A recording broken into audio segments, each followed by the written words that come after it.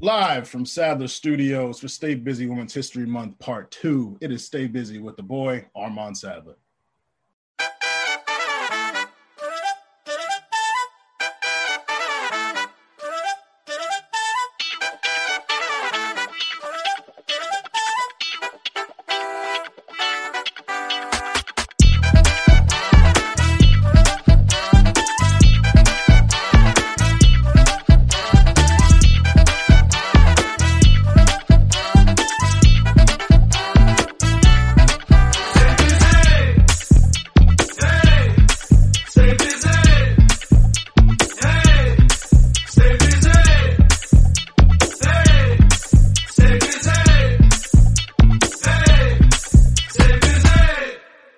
Ladies and gentlemen, welcome to another edition of Stay Busy with Armand Sadler, where we have responsible discussions on the music business and the music culture. Thank you to everyone who tuned into our episode last week with Swaggy C. We had an incredible time, but we're back again with another superstar. It's the boy Armand, vegan chorizo Poppy, multiple miles Monday Poppy, writer Poppy. I'm back. The pen is back active. It's getting hot. It's getting hot outside, and it's getting hot in these Google Docs and this Medium page. You feel me? Y'all can follow me on social media at Armand Sadler on both Twitter and Instagram. I'm not here alone. How you feeling, co-host, exec producer, all those things? What's up, y'all? The man of many hats I guess I wear. My name is Nick Early, y'all, co-hosting, executive producing. We're doing all kinds of stuff, man. I'm excited. I got to stay my tagline. You know, my tagline is the Kombucha King. It makes your heart sing. You know how that goes. I've just been having a good time. Great day. Started off the day with a great meeting with the man Ahmad Davis. Shout out to Ahmad. We're just having a great day, and I'm excited. Olivia has some great stuff coming up, but I'm gonna let our amazing host intro our guest here. Yes, so you all have heard from this person before. She popped in a couple months ago for our Employee of the Month segment, shared some incredible insight with us, but we got to give y'all a proper introduction. So if you're wondering why Trippie Redd's social platforms are so incredible, look no further than our guest from the West Coast, now kind of residing in Brooklyn, you know, half and half, back and forth, because she be busy. You know, she got to deal with the clients out on the West, and she got to deal with the clients out on the East. Lord knows she might end up in Texas too. You never really know. But along with that, she's hosting panels for women in music through her own venture, Amethyst Collab, Boss Talks for the Women. Everything is women-based with this guest, which is incredible because there are some incredible women voices in the industry that we need to hear from. They are doing the damn thing. So if you want to enjoy someone who spreads the facts on social media and Clubhouse as to how artists and their teams can optimize their platforms and just move the right way in this industry, none other than our incredible guest, Olivia Shallhope. How are you, Olivia? Hey guys, glad to be back here on my favorite music business podcast. What's up, guys? Oh, that's an honor. Thank you. It's good to have you back. We told you we was gonna get you back, and we do not lie. So it's good to have you here for a full episode. We're gonna get into some real fun stuff, some insightful stuff, and hopefully give you artists some gems on how you can make your social media as popping as your music is. In the meantime, we want to give some shout outs to our listeners. Shout out to everyone tapping back in, first time, returning, new listeners, last time listeners, crazy. Also shout out to our YouTube subscribers, the people who listen on Apple Podcasts. Make sure you leave us a review, 5-star review, as it'll help us grow. But whether you like Twitter or IG, Chopped and Screwed or Hyphy, TikTok or Vine, and tequila or wine. Now, you know we got to talk about these comparisons, so how y'all feel about those? I feel like you should have done Chopped and Screwed or Jersey, like a Jersey remix. You know what I'm saying? Like, good point. But Hyphy, shout out to the West Coast. We do the Hyphy. Is for me, I don't know. As of late, it's been Twitter. IG has kind of fallen off for me. I'm just like kind of whatever on IG. So it's been Twitter, like so far as my actual entertainment. Then I would say it's probably Hyphy, and then. I had my relationship with Vine back in the day. So we know. Funny story. So Olivia, I had a Vine that went viral randomly. Like, oh yeah. Yeah. Is it one I would know? Which one was it? So I don't know. We'll play a clip for you at some point. Probably after we're finished here. But it was a Vine that I did, and it was like this was when I'm Different was hot. So like I randomly, I don't know why, grabbed the mustard bottle out of my fridge. and went to the piano and played the dun, dun, dun, dun, dun, dun, back in like 2013 or 24. Yeah, like 2013. And I played it and I was like, mustard on the beat, and everyone went, and it went viral. And so that's like so my Vine. That's like classic Vine humor. Right. That's my Vine claim to fame. So I'm going to go with Vine because I'm still figuring TikTok out. But it's funny, I was on TikTok a lot, but when it was still Musically, and I folded on that. But anyways, and then of course tequila. I love tequila. Okay, run these back one time. You were talking so fast. My bad. So we got Twitter or Instagram. Okay, let's do definitely. I like Instagram. I like tweeting better than I like posting, but I like watching Instagram because I'm more of like a visual person. I don't want to be doing all that reading all the time. You know what I'm saying? Like that's a little much. But yeah, I like visuals. I like videos, pictures, stuff like that. So I tend to lean toward. And I feel like I'm the last person standing on Instagram though, because I know algorithmically it's getting annoying. Yeah. But I love it as like a fun social platform. But business wise, I'd say Twitter for sure. Okay. What was the next question? Then we got TikTok. Chopped and Screwed or Hyphy. Okay, Chopped and Screwed for sure. I love that. I love that Southern sound. I like Chopped and Screwed. I don't know. It's one of those things that's like you don't grow up with it, so you like it. You know what I'm saying? Because we grew up on that West Coast sound. And then the next TikTok one or Vine. Okay, Vine was cool because it was only 6 seconds and you couldn't make it longer. TikTok, they're doing too much with these 1 minute like stories, come back for part 2, like almost using it in like a YouTube vlogger style, which I don't like. I like those, like I like comedy, I like those funny Vines, like music style stuff is cool. So yeah, I would bring back Vine if I could, or at least shorter time limits. Shorter form. Yeah, like when we saw a lot of those comedians who were funny on Vine, when they had to do a minute-long video on IG, it was like, oh, you're actually not that funny. Like, you can't hold my attention for that long. Huh. Yeah, you can't let them talk for too long. Like, who was that guy who used to do the annoying voices? How old are you guys the same age as me? I'm like, you remember like the Fred guy? He was so annoying. And he had a YouTube channel. Is this the white dude that was kind of older? Yes. His name's Frank. Yeah, and then it came out he was like mad old. Like he was an adult. Costa something. But he does like the Morgan Freeman impersonation, the George W. Bush, that guy? No, definitely not doing anything serious. Like he would just talk in this like high-pitched voice. Maybe I'm being crazy, but I'll send it to you guys later. But it was too much. It was like, oh my God, like please keep this guy to 6 seconds. You know what I'm saying? So yeah, let's bring that back for sure. TikTok, take some notes, please. 15 seconds top. And lastly, tequila or wine?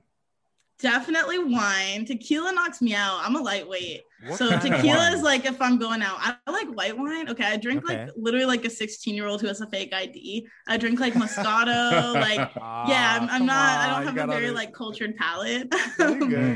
I could stand to get into it more probably at some point. I'm not a big drinker. I'm definitely more into like, am I allowed to say smoking? Yeah.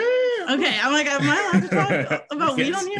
I don't know. States. Just got legal I'm in in Jersey. California, guys. Write that down.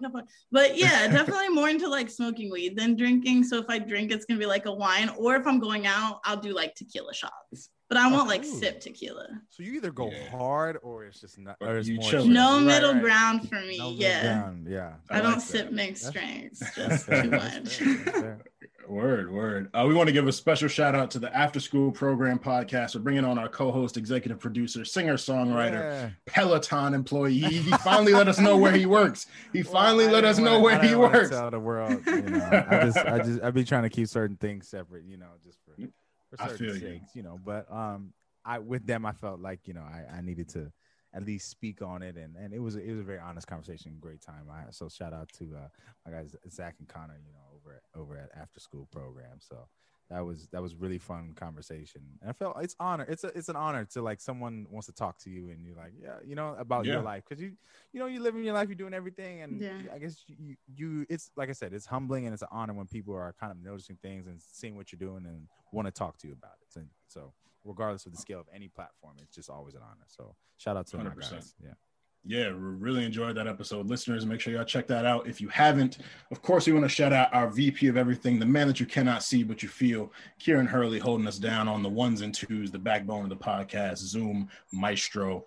We want to shout out Anchor, our distribution platform. If you do not know by now, Anchor will distribute your podcast for free to all streaming platforms, and you can get some sponsored ads regardless of your listenership. Of course, shout out to Zoom, allowing y'all to see our beautiful, melanated, hydrated faces. Everyone's skin is glistening. You feel me? Because it's only beautiful. We beautiful and busy on this side. Beautiful for Stay Busy Women's History Month. But very, very aggressive new music weekend. So let's jump into this chat. Actually, we got some news before we get to new music. So Square acquired the majority rights to Tidal, and Jay-Z has joined their board. Social media blew up about it. Hove tweeted for the first time since like 2018. So you know it was a big deal if Hove opened up his Twitter app. It's probably like on page 4 of his iPhone, but he was here. Olivia, how'd you feel when you saw that? Yeah. Oh my God, I'm such a Jay-Z fan, you guys. I love him from like a business perspective, from a music perspective. But from a business perspective, back when I started Amethyst in 2018, I wrote this article on like why I thought Tidal was so cool and like had so much potential. So it was cool to kind of see that like validate my vision. Like Tidal's definitely turning into more than a streaming platform. And I'm excited to see what they do next, because I think that Jay-Z and Jack have some stuff up their sleeve for sure. I'm so excited. I totally agree with you on that, because when I was reading about it, and I read Jack's tweet when he was talking about, sort of the collaboration, how it came together and what the vision is going to be. You see that, I mean, from Tidal's inception, I'm sure you can speak to this as well, Olivia, is that Tidal was about the artist and giving, they pay out the most to the artist. They credited, there's a full credits list on there when you stream, so they're very much so about giving the creators their due, within the confines of, being a DSP and whatnot, but still being artists front forward and doing the things to actually put it there in front, and thinking about what Square has done, with sort of leveling the playing field with the little Square thing, allowing businesses to do that and be able to take card in a mobile sense. Yeah. And then with Cash App, and then thinking about now what they're going to do in music. So I know it's going to be a great collab with finance, because that's really empowerment for a lot of these, independent artists or just artists in general, is having the financial backing. So, and we're going to get into it in our half and half today, kind of how the industry is going, I guess, in a pandemic, people getting creative with finding other ways to make money with their art. So I'm very, very excited for that. I want to see what Tidal's going to be doing. Yeah, should be awesome. Yeah. We are artists first, and we want to see the creators benefit as much as they can through various revenue streams. So shout out to Tidal, and we can't wait to see what, further details come from this. Let's jump into our new music, because we really haven't analyzed new music releases, but this weekend was worthy of a lot of discussion. So first and foremost, we got, and this wasn't just any normal release, Drake, Scary Hours 2 EP. He brought back OVO Sound Radio, but it's on a new home on Sirius XM. He also introduced the Sound 42 radio station, which is a 24-hour radio station where you'll be able to hear music at all times. So at 10:30 p.m. Eastern on Thursday, everyone was by their computers or on their phones listening to Heady One and Lil Durk and Pooh Shiesty and a bunch of other artists. And then midnight, the new tracks debuted. We got 3 tracks this time.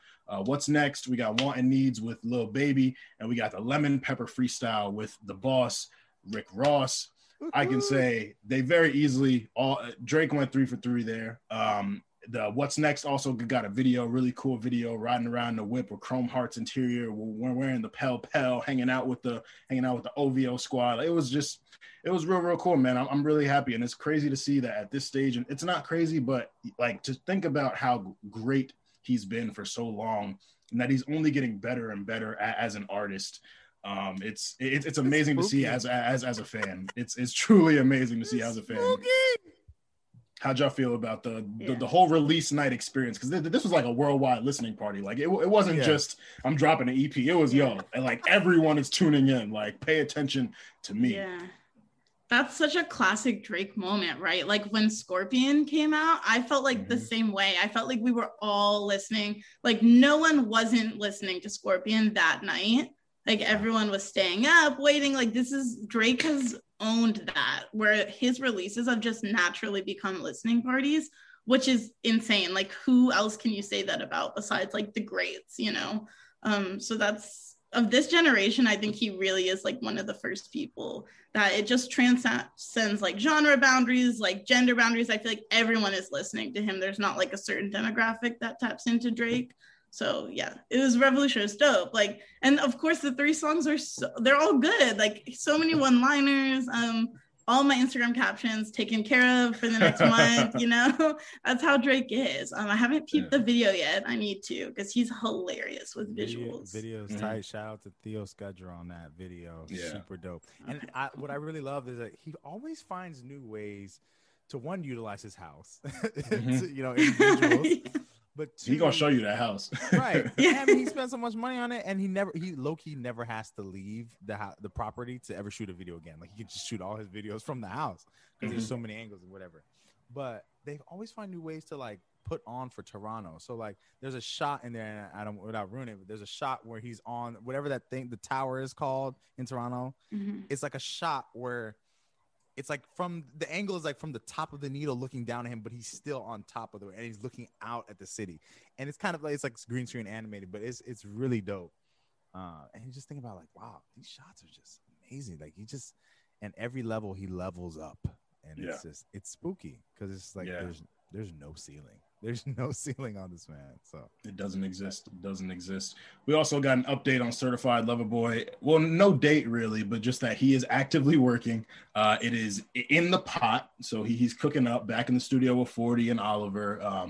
My guess, and I think this is kind of selfish, I think it's going to be a June release. My birthday, June 25th, is on a Friday this year. So it would be amazing to get that on my birthday, or just in the birthday month in general. Right. But I feel like he's going to go for the summer release. Like, Scorpion was a summer release, but, you know, Scorpion was kind of muddied by the whole Pusha T thing. And, you know, it was too long. People were complaining about that. So I feel like he's going to go for a clean summer album type of feel. But, you know, time will tell with that.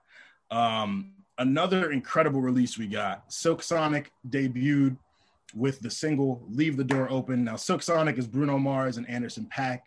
The album will be hosted by Bootsy Collins, but, you know, for everyone who was doubtful or apprehensive or concerned as to what these two would sound like together, I think Leave the Door Open just quieted any of those doubts. What a song. What a song. I have thoughts. That was cool. Olivia, please go first. Okay, yeah, you probably have more to say than me. So either of those artists aren't people I would necessarily listen to, just like from my taste. But when I heard they're collabing, you can't not respect either of them, right? Sound wise, like, taste or not, you got to recognize these are two incredible artists who are like very intentional with every part of their artistry. So putting them together, I knew it was going to be cool, but I didn't expect it to be something that I would like have on repeat. Which I have. I've been like playing it all morning. It's super like calming, just like good energy. I cannot wait to see what else they put out together. I'm excited. Yeah. Go ahead, Nick. I know Nick got a sermon. He looks excited. Wow. Where do I begin? This is a moment where I put out a tweet. I think the morning after that it came out. And the Friday morning, because I waited and listened at night, and it was basically a tweet outlining all the artists. So Bruno is 35, Paak is 35, D-Mile, who produced it, is 36, and then Brody Brown, who's also on there, is 42. And when you hear the track, all I could think of is, you know, it has a lot of reference to obviously soul, and these guys are I would say the stewards of that sound right now, and keeping that alive in a pop sense, in a sense of where everybody's listening to it, because way back when, that was the sound of pop radio, you know, that was the sound. And so it's great to see that this music is being kept alive in, like I said, in a general sense, because there are artists who have been doing this music since it's never gone away. And I want to make that a point, because they're not the only few doing it. But that's just the product you get when you don't skip steps. When you don't skip steps on the craft, that's just what happens. Like, and they're just heating up. Like I feel like Pac is just heating up. He's put in his work for years before he even got a look. That's why he talks about having the little dot before the Pac. He said he's been overlooked, so you're not going to look at the details anymore. And so that's just what you get when you don't skip the steps. I mean, from the arrangements to the vocals to the performance, the delivery, and I love the way, and I'm already knowing this is going to happen on the project. They're going to take the lead on different, like singing lead on songs. I loved Pac on the lead for this one and Bruno on the hook, and then you get Bruno the ad libs. It just I tweeted Demon. I said, thank you. Wow. I'll be studying this record for years.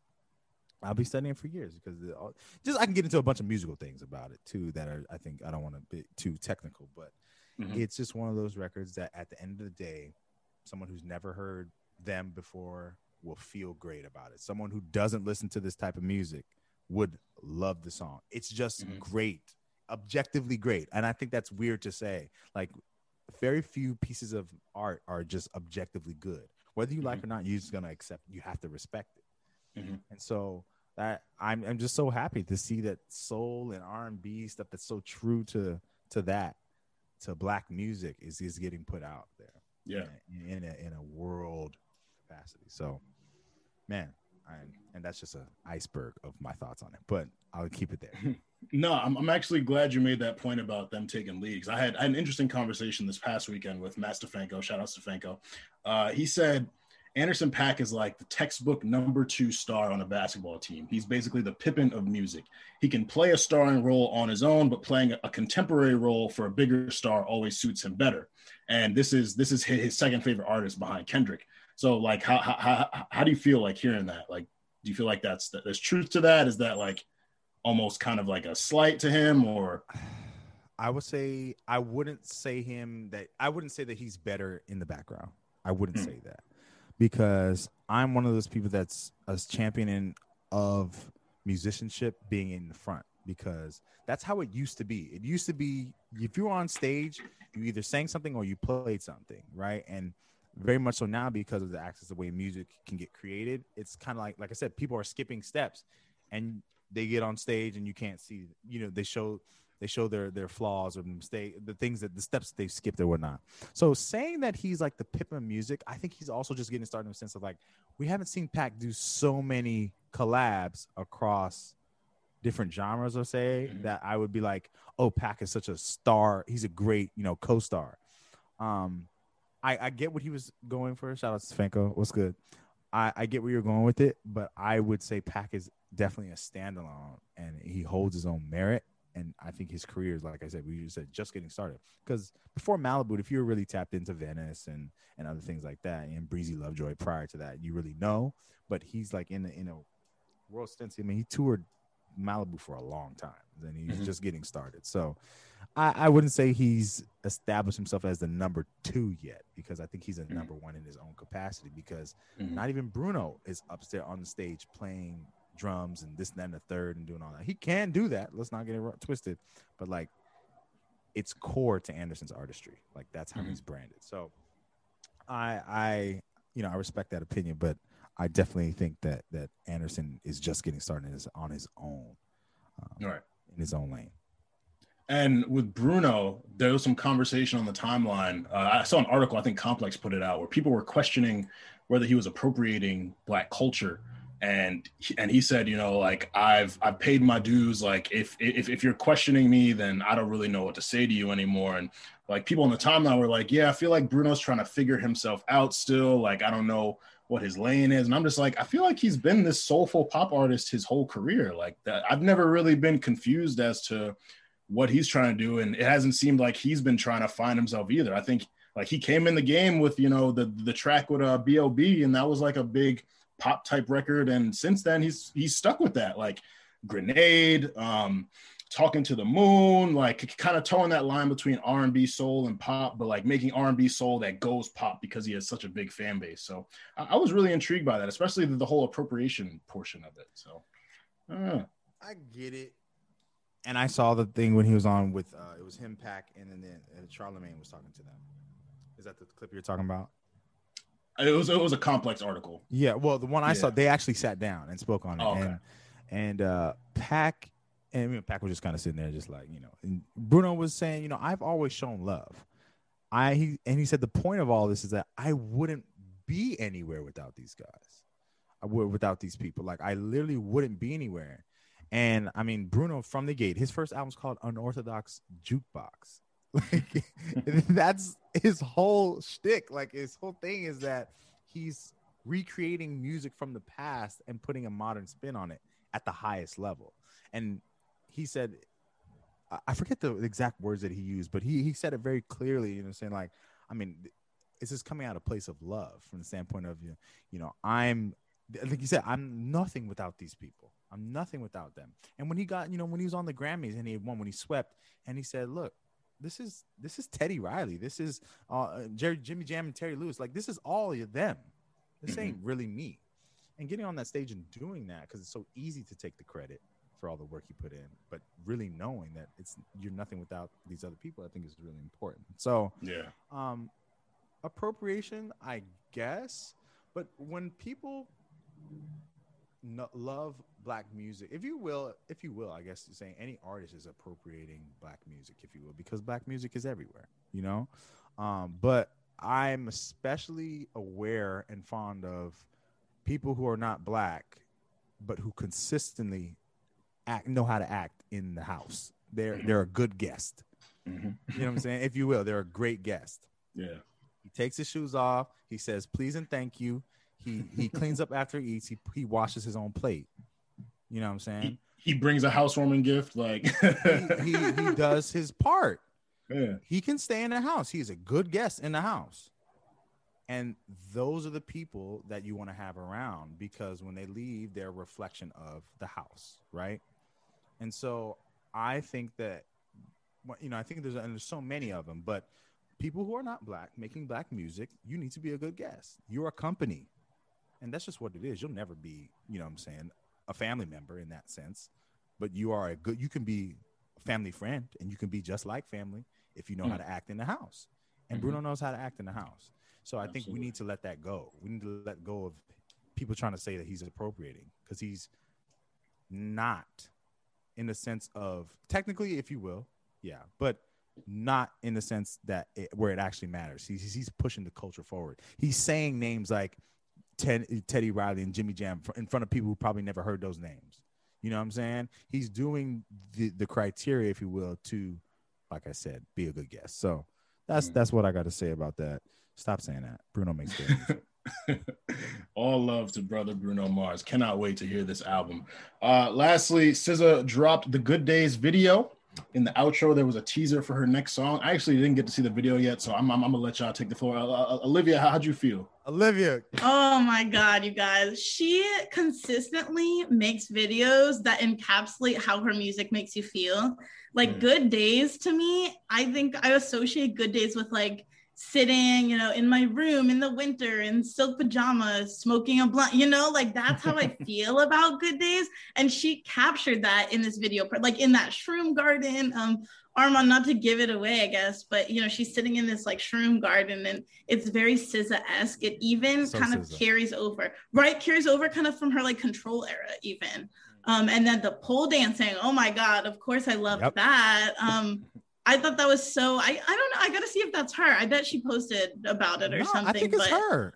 That's just because that's hard shit. Like that is really, really years and years of training. Like, oh my God, it's just crazy that she can do these moves that like very seasoned pole dancers like probably can't even, like these are very, very highly sought after like moves that she's doing. So it's crazy. Yeah. And it's crazy that I don't know how much time she's like spent practicing, or if it's like a passion of hers as well, but it was just really cool to see that stuff incorporated in a library. What? Like she's so weird, and it's so great because I feel like she taps into like all of our weird and makes us feel like that weird is validated.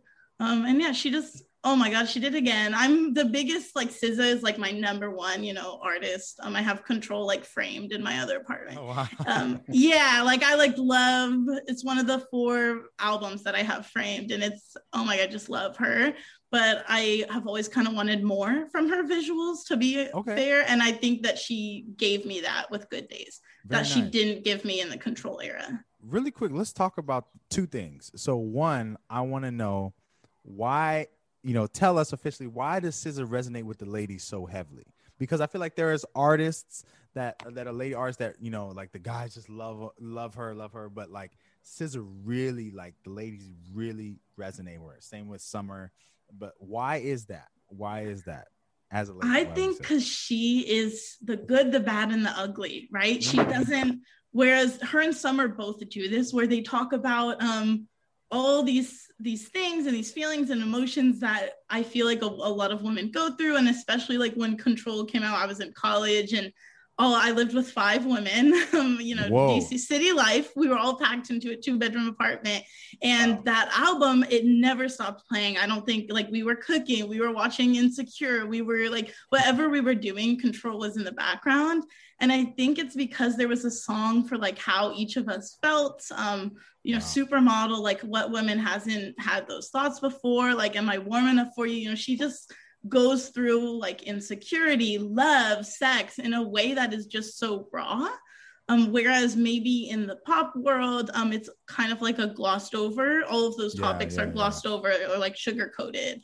Whereas she has kind of, exactly, she stripped them down. And oh my gosh, and then of course, like the musical aspect to it, which you guys can probably understand a little more, like technically it's all just like beautiful music, but the sentiment is really there, I think, for women. I would say, like, when it comes to, I think for the ladies listen to lyrics. Y'all really have a great, I soundboard a lot of my music to like most of my homegirls. That's really like where I focus on, because y'all tap into, and throughout this whole episode, I want to preface this because I feel like, as a man, correct me if I'm saying anything that sounds weird or anything like that. Just jump in and say it like this, just the whole time. I feel like y'all tap into a different level of emotion that like we don't want to recognize as in ourselves, right? Oh, so, my God, 100%. Like, for example, go ahead. No, you finish what you're saying. Yeah, so for example, I was doing a song, and shout out to my homegirl Key. What up, Key? Kiara. I was playing her a song that I was a draft of a song, and in my heart I was feeling like, dang, I feel like I'm holding back in one part of the song, and I hadn't said it to really anyone in the studio or not. And then I played it for her, and she's like, "Yeah, that part you're holding back, and I can hear it." And I'm like, "How did you just pick that out of, from just one listen? How did you pick that out?" And so y'all are tapped in such a great way to music when so far as how it makes you feel.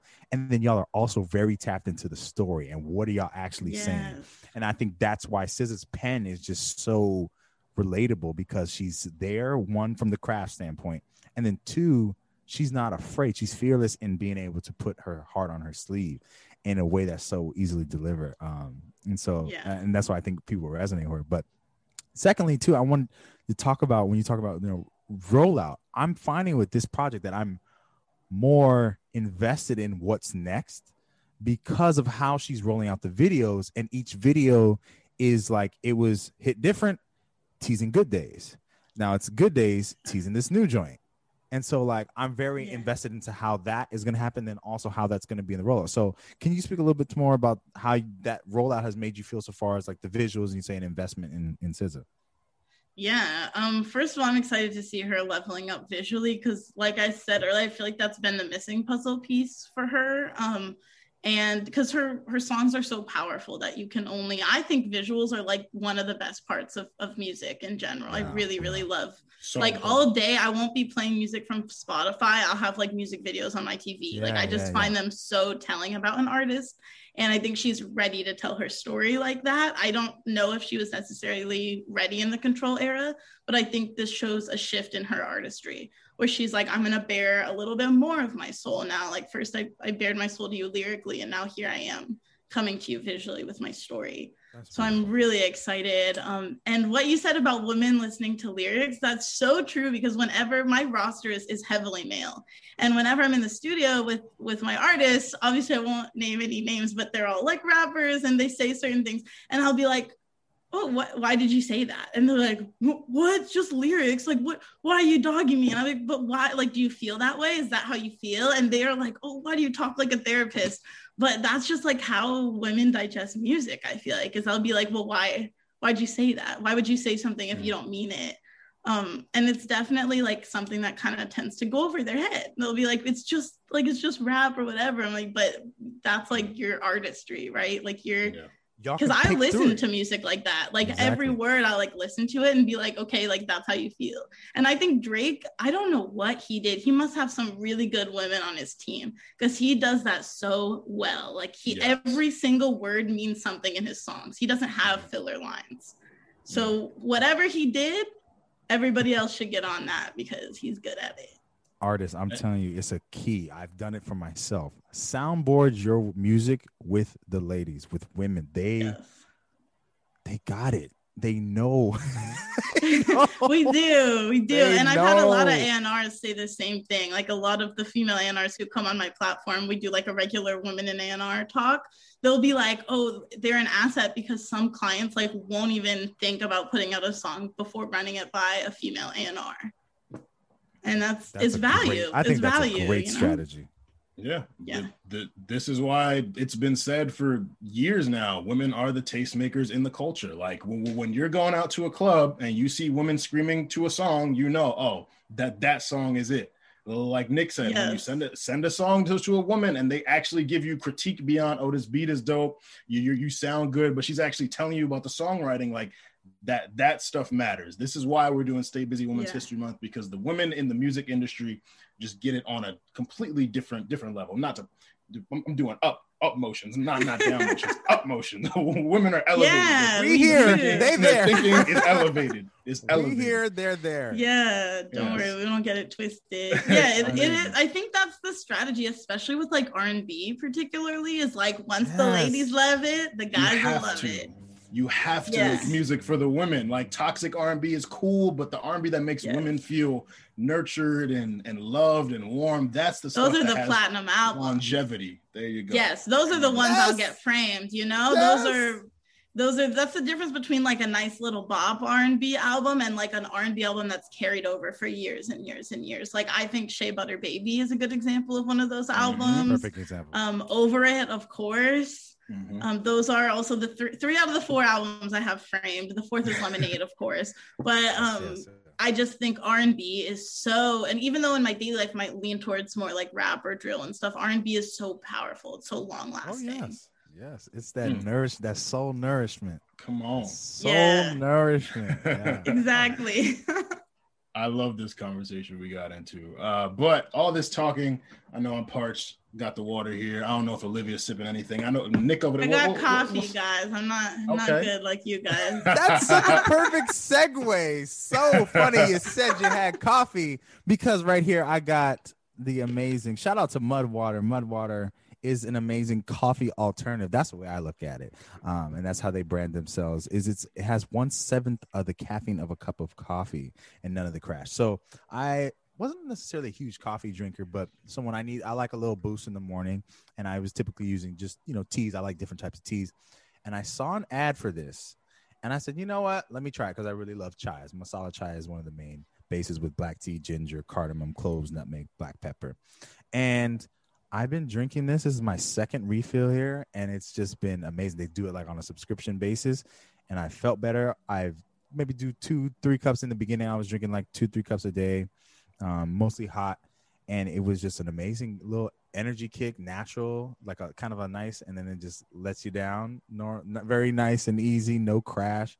And I've really been enjoying it. Now I've been putting it in my smoothies here, trying it in the cold variety, and I've been mixing with protein shakes after a workout. Put a little protein shake and with a little bit of mud water in there, and it's been really good. So this is something I've been enjoying. So shout out to Mudwater for that. Mudwater, get at us, yo. I like this. I like this. But anyways, our half and half is coming out of the Rolling Stone by Samantha Hissong.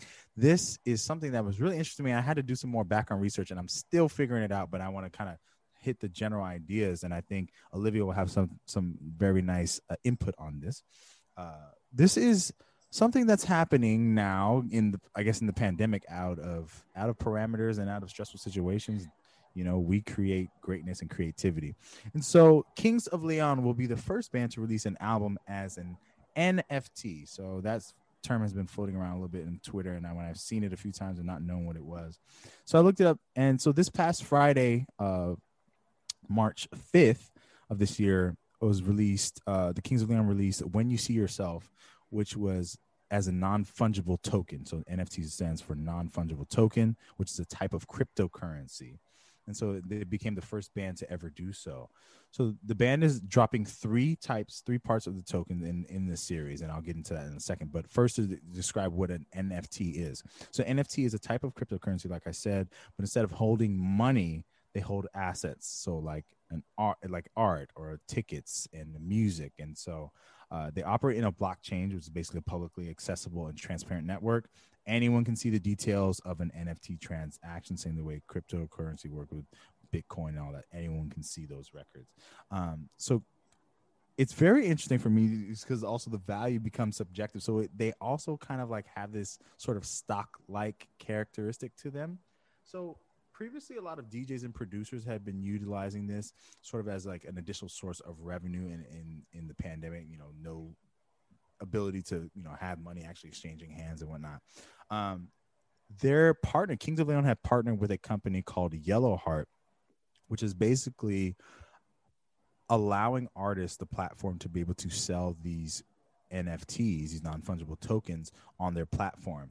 So it creates this sort of FOMO, this sort of like, they're doing a special setup with this. So the token for the NFT is a limited amount. So the project is going to be available, of course, on all streaming platforms.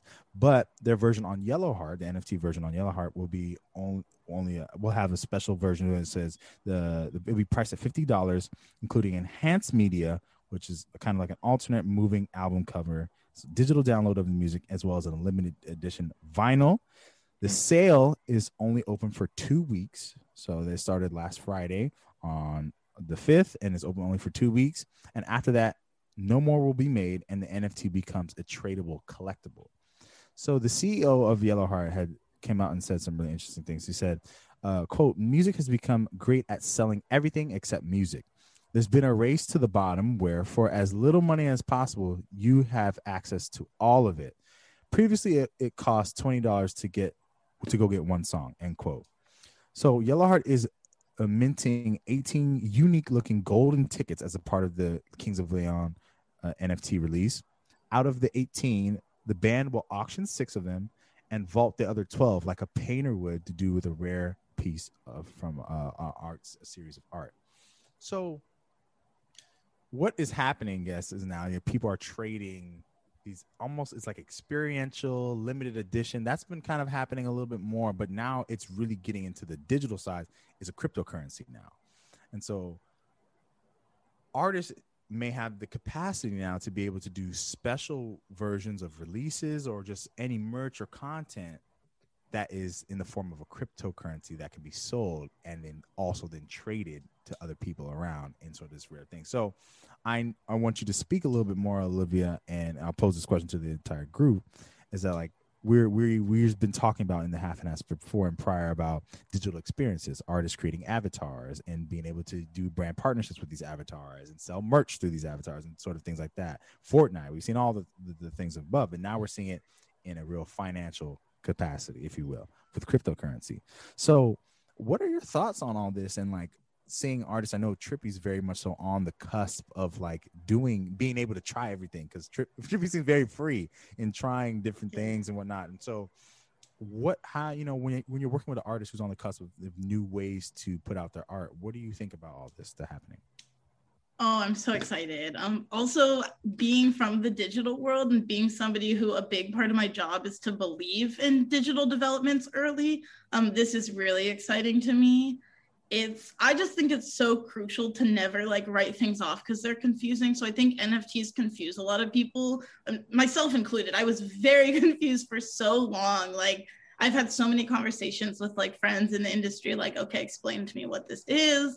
Especially after I think it was like Sway Lee announced his, that's when I was really like, okay, let me look into this. And Trippy being someone who's very artistic, he does a lot of fashion collabs. This seems like something that I'm excited to see how he'll lean into it. You know, I don't want to say anything yet. That's for him to talk about. But I think because he's so artistic, you know, it'd be cool for him. And I'm excited to see artists need more like not just streams of revenue, but artists deserve more like sides to their business. They deserve to be able to diversify more. And to see artists leaning into like the digital crypto world is really exciting for me. So curious to see how this goes with audio, with like songs and things like that. But I think again, because it's confusing, maybe if we find like a very like accessible way of explaining NFTs or of talking about them, I think people will be more likely to like invest in learning about these things and even purchasing them. Who was the electronic artist that just sold his NFT for like a shit ton of money and he's like not even that big of an artist? I need to find this article, but he's like, I had never heard of him personally. I'm not particularly tapped into the electronic world, but I know, you know, I consider myself like fairly in tune with that world, and I had never heard of him, and he sold like a $1,000. Guess who it is? Oh, someone just typed it. He went to Cornell. He went to Cornell. No way. Armand. Yeah. He went to That's Cornell. cool. He was our slope day. What was that? Freshman year. I think he was slope day. He was an opener in 2014. Oh, that's crazy. An opener. And how much? Someone find out how much he sold it for, but it was like 11.6. That's crazy. So it was like, oh my God, who knows? What if imagine like Beyonce starts selling NFTs? Like imagine the value.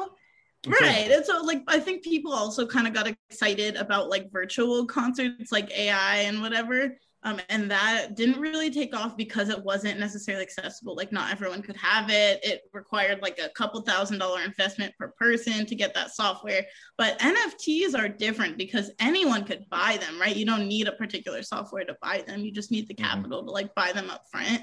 So I think this is interesting. I think this is definitely something to keep our eyes on in the music industry. Yeah. This is amazing. $11.6 million. That's crazy. That's crazy. That's crazy. Imagine like anybody who's had a Billboard top 200. And I mean, what? That potential is unlimited. I also believe Illmind. I know Illmind. Shout out to Illmind. He's on that wave as well. He's always in front. I believe he auctioned the right to a sample pack. He does a lot of sample packs for producers and whatnot to make, you know, create sounds and files that they can put in their music and beats. But basically, I believe auction went off for $6,000. It was called Alorium, and that was like the first time a sample pack had ever been auctioned off. And it's just people are finding new creative ways to make bread, and I'm so excited for this sort of stuff. But yeah, it does require a little bit. I'm still figuring it out myself, but it does require a little bit of like understanding, and I think it'd be very important for us to break that down to a very tangible, digestible way for just, you know, everyday person to understand. But yeah, it's just something that, I mean, homeboy made 11.6 in one shot. It's crazy. 6,000. I have a question for you guys. Could you guys see yourself purchasing any artist NFT?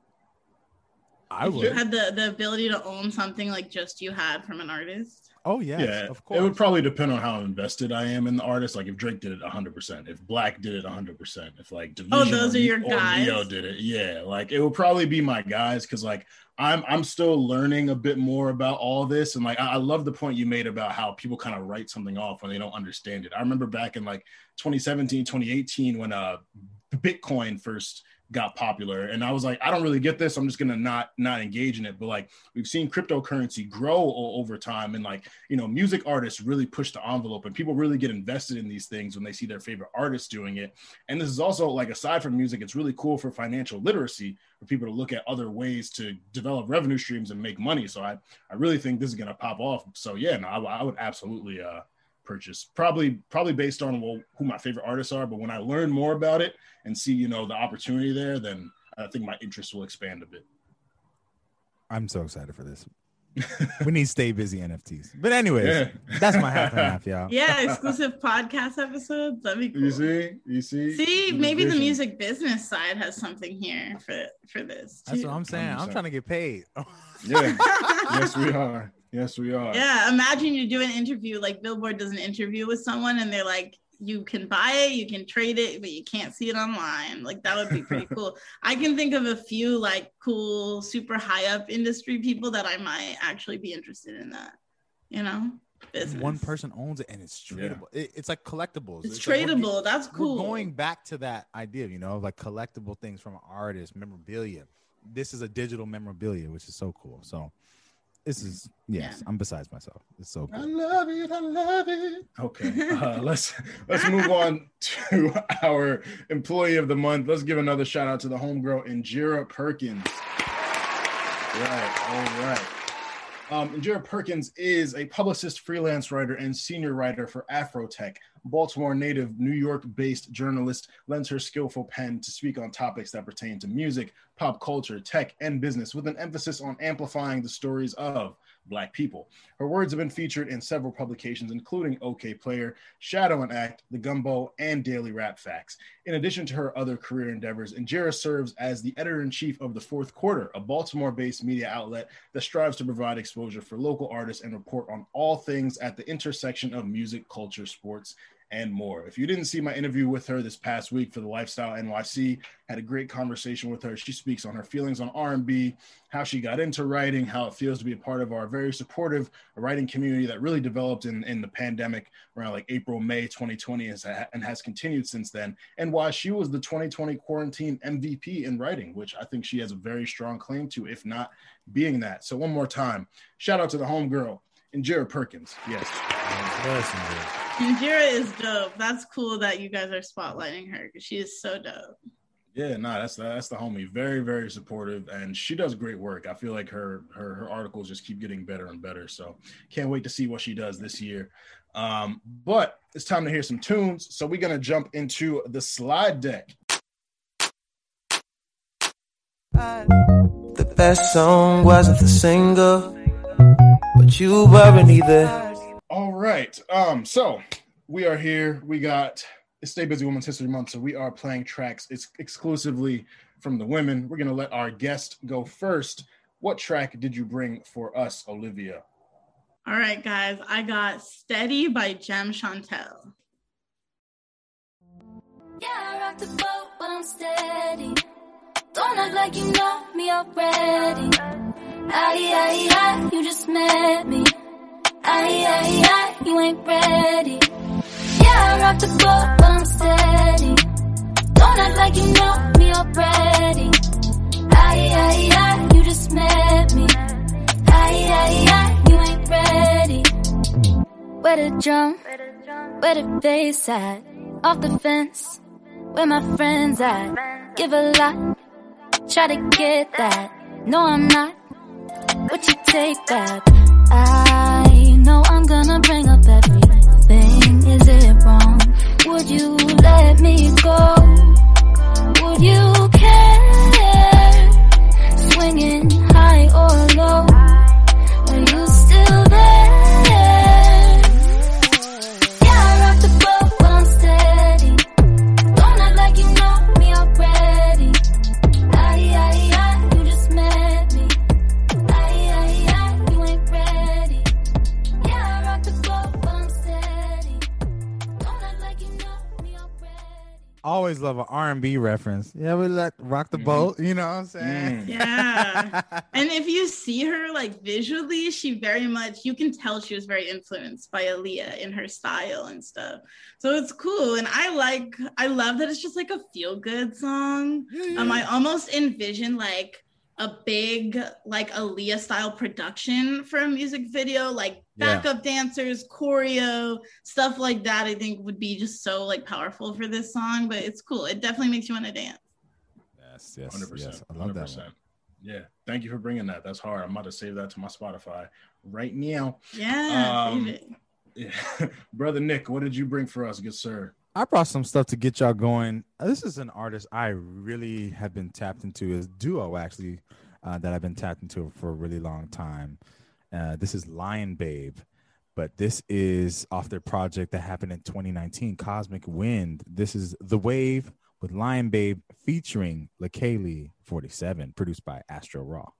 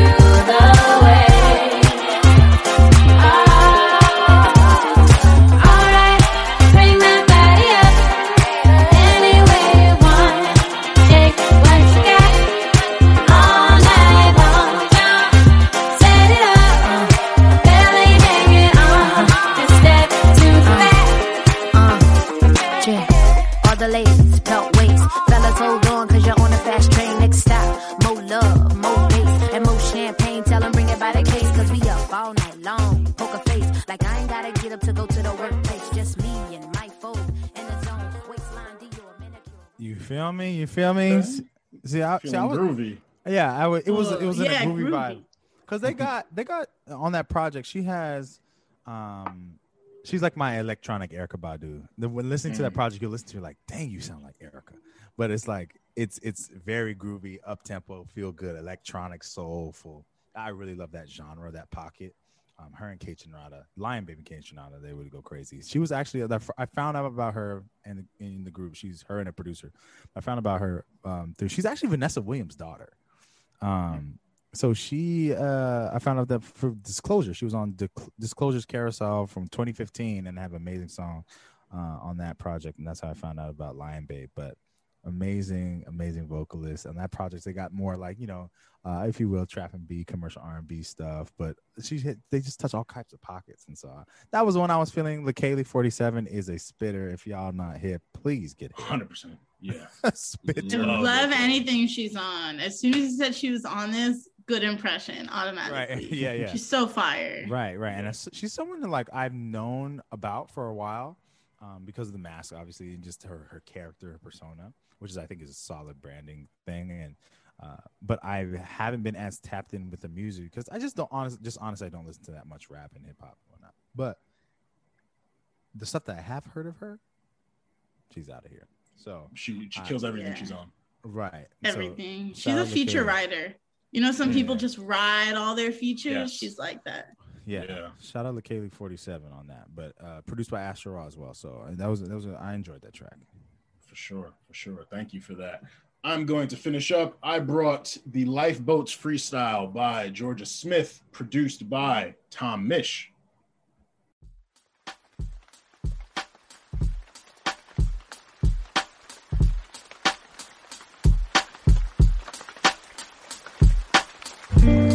And it all falls down, yeah. And it all falls down again. And it all falls down, yeah. And it all falls down. How can you didn't learn how to swim before you get in. Sometimes you gotta take the plunge just to get in. Life's not full of shallow and your house ain't full of armbands. Stay afloat, someone might put their arm out to help you. I don't know, I would if I saw somebody drowning in a sea of self-confusion. I wanna be the one to try and understand why their tide ain't coming in and their lighthouse ain't shining. So why do we all fall down? If there's a reason we can stay afloat, why do we watch them drown? We're too selfish in the lifeboats. Why do we all fall down? If there's a reason we can stay afloat, why do we watch them drown? So why are all the richest staying afloat? Seen all my brothers drowning even though they knit the boat. Mothership ain't helping anyone. See, the ships are getting bigger, full of greed and wasteful men, soaking kids with the lies before they even got to 10. Sailing the internet waves, a tsunami of wise, a flood to take us under if we can't afford the life jackets. Majority don't even have the life jacket. Majority might fall with the tax brackets. The minority might jump to the next bracket. On the form to sign up for a raft and a pay packet, with the same old unemployed age bracket. Even money sinks to the bottom when it's waterlogged, so nobody truly stays afloat. Yeah. So why do we all fall down? If there's a reason we can stay afloat, why do we watch them?